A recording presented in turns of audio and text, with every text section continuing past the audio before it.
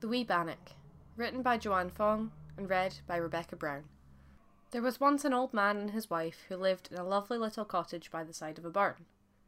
They were a content couple, as they had enough to live on, and enough to keep their lives busy.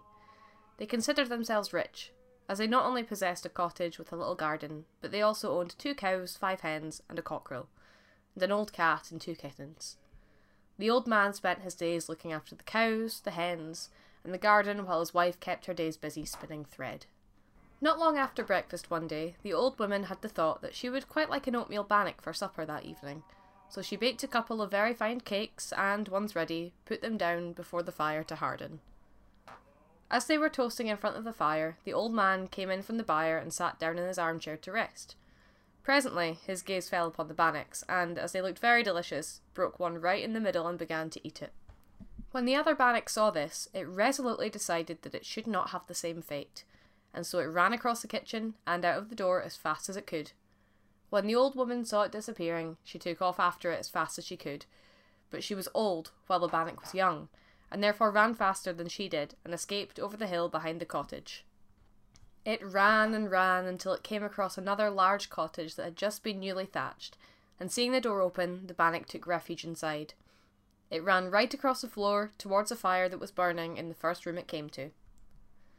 By chance, the cottage belonged to a tailor, and he and his 2 apprentices were sitting on top of a large table by the window, sewing away, while the tailor's wife was sitting beside the fire. When the bannock came running across the floor, the tailor and both apprentices got such a fright that they jumped down from the table and hid behind the tailor's wife. "Hoot," she says, "what a set of cowards ye be! 'Tis but a nice wee bannock! Get hold of it and divide it between ye, and I'll fetch ye all a drink of milk." She jumped up from her chair by the fire, and her husband and the apprentices followed suit, and together they all tried to catch the wee bannock. But the bannock ran them round and round the fire, dodging them all the while, until at last it got safely out of the door again. It ran down the road with one of the apprentices on its heels, who tried to snip it in half with his shears. However, the bannock ran too quickly for the poor apprentice, who at last stopped the chase and went back to the cottage. The bannock continued on until it came across a tiny cottage by the roadside. It ran in through the door, and there it met a weaver sitting at his loom, with his wife beside him winding yarn. "What's that, Tibby?" the weaver said, startled, as the wee bannock flew past him. "Oh!" his wife cried in delight, jumping to her feet. "'Tis a wee bannock! I wonder where it came from." "Dinna bother your head about that, Tibby," said the weaver, "but grip it, my woman, grip it." But it was not easy to get hold of the bannock. It dodged and turned and twisted, until at last it flew through the door again and disappeared down the hill. In the next cottage it came across, it found an old woman kirning in the kitchen. She had just filled her kirn, and there was a little bit of cream standing in the bottom of her jar. "Oh, come away, little bannock," she cried out when she saw it. "You've come in just the nick of time, for I'm beginning to feel hungry, and I'll have cakes and cream for my dinner." But the wee bannock hopped around to the other side of the old woman's kirn, with the old woman following. She was in such a hurry that she nearly knocked her kirn down, and by the time she had set it right again, the wee bannock had run out of the door and halfway down the brae to the mill.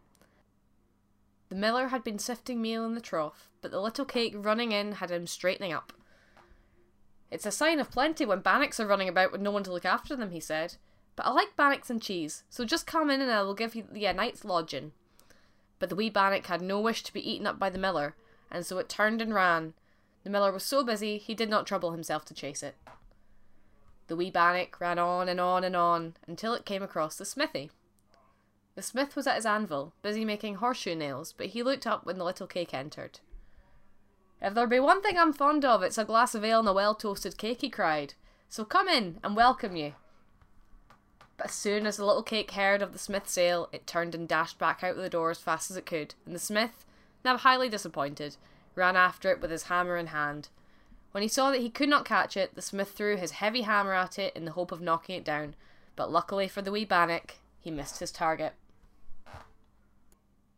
After, the bannock came to a farmhouse with a stack of peats standing at the back of the house. Into the farmhouse the wee bannock went. The master of the house had lint spread out on the floor and was separating the link from the stalk, while his wife continuously heckled what he'd already done. "Oh, Janet!" the man cried out in surprise. "Here comes a little bannock! It looks rare and good to eat. I shall have one half of it." "And I shall have the other half," cried the man's wife. "Hit it over the back with your cloven stick, Sandy, and knock it down. Quick! or it'll be out the door again. But once again the bannock dodged behind a chair. Hoot! Janet disdainfully cried, for she thought her husband may have easily hit it, and in her frustration threw the heckle she had been using at it. But just like the clothing stick, the bannock dodged it and ran back out the door. This time, the bannock ran up a burnside until it came to a little cottage among the heather. The wife of the master of this cottage was making porridge for supper in a pot over the fire, while her husband was sat in the corner braiding ropes of straw with which to tie up their cow. "Oh, Jock, come here," cried the wife. "Don't you want a little bannock for your supper? Come here, quick, and help me catch it." "Aye," Jock assented, jumping to his feet and hurrying across the room to his wife. "But where is it? I can't see it." "There, man, there," the wife cried, "under that chair. Run to that side, and I'll keep it to this side." So Jock ran to the corner behind the chair, but unfortunately in his haste he tripped and fell. The wee bannock jumped over him, laughing, and flew out of the door. It ran on, through the winds and up the hillside, then over the top of the hill, until it reached the shepherd's cottage on the other side, where the shepherd and his wife were just settling down to their porridge.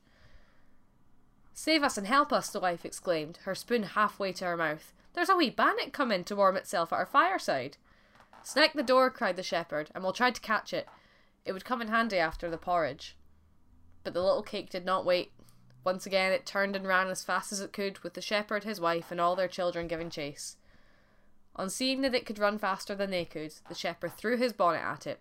It almost struck the little cake, but it managed to dodge and escape. So it ran on until it came to another cottage where the folk were readying themselves for bed. The master of this cottage was half undressed, and his wife was carefully raking the cinders out of the fire. "What's that?" he asked, "for the bowl of brose that I had for supper wasn't very big." "Catch it then," his wife answered, "and I'll have a bit too. Quick, quick!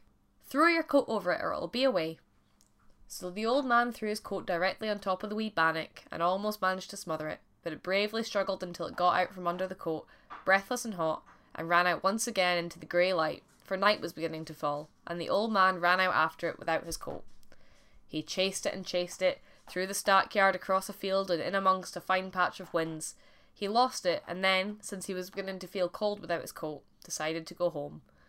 As for the poor wee bannock, it thought that it would hide under a whin bush and lie there until morning, but it was so dark that it never saw where there was a fox's hole. Down, down it fell, and the fox was very glad to see it, for he had no food for 2 days. "Oh, welcome, welcome," he cried out, before snapping the little cake directly through the middle with his teeth.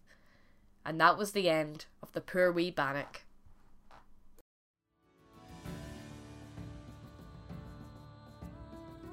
Thank you for listening to the Folklore Scotland podcast. We'll be back every week with more folkloric content from stories to analysis. The podcast is brought to you by Folklore Scotland, the charity that aims to make Scottish folklore accessible using digital platforms, telling the tales of the past with the technology of today. If you'd like to become a voluntary contributor or would like to get in touch, pop us an email at info@folklorescotland.com, and you can find all of our social media as well as a list of sources in the show notes below. The charity also now has a Ko-fi page, which you can find in the show notes if you would like to help us continue the work that we do. Thanks for listening, and we'll see you next time.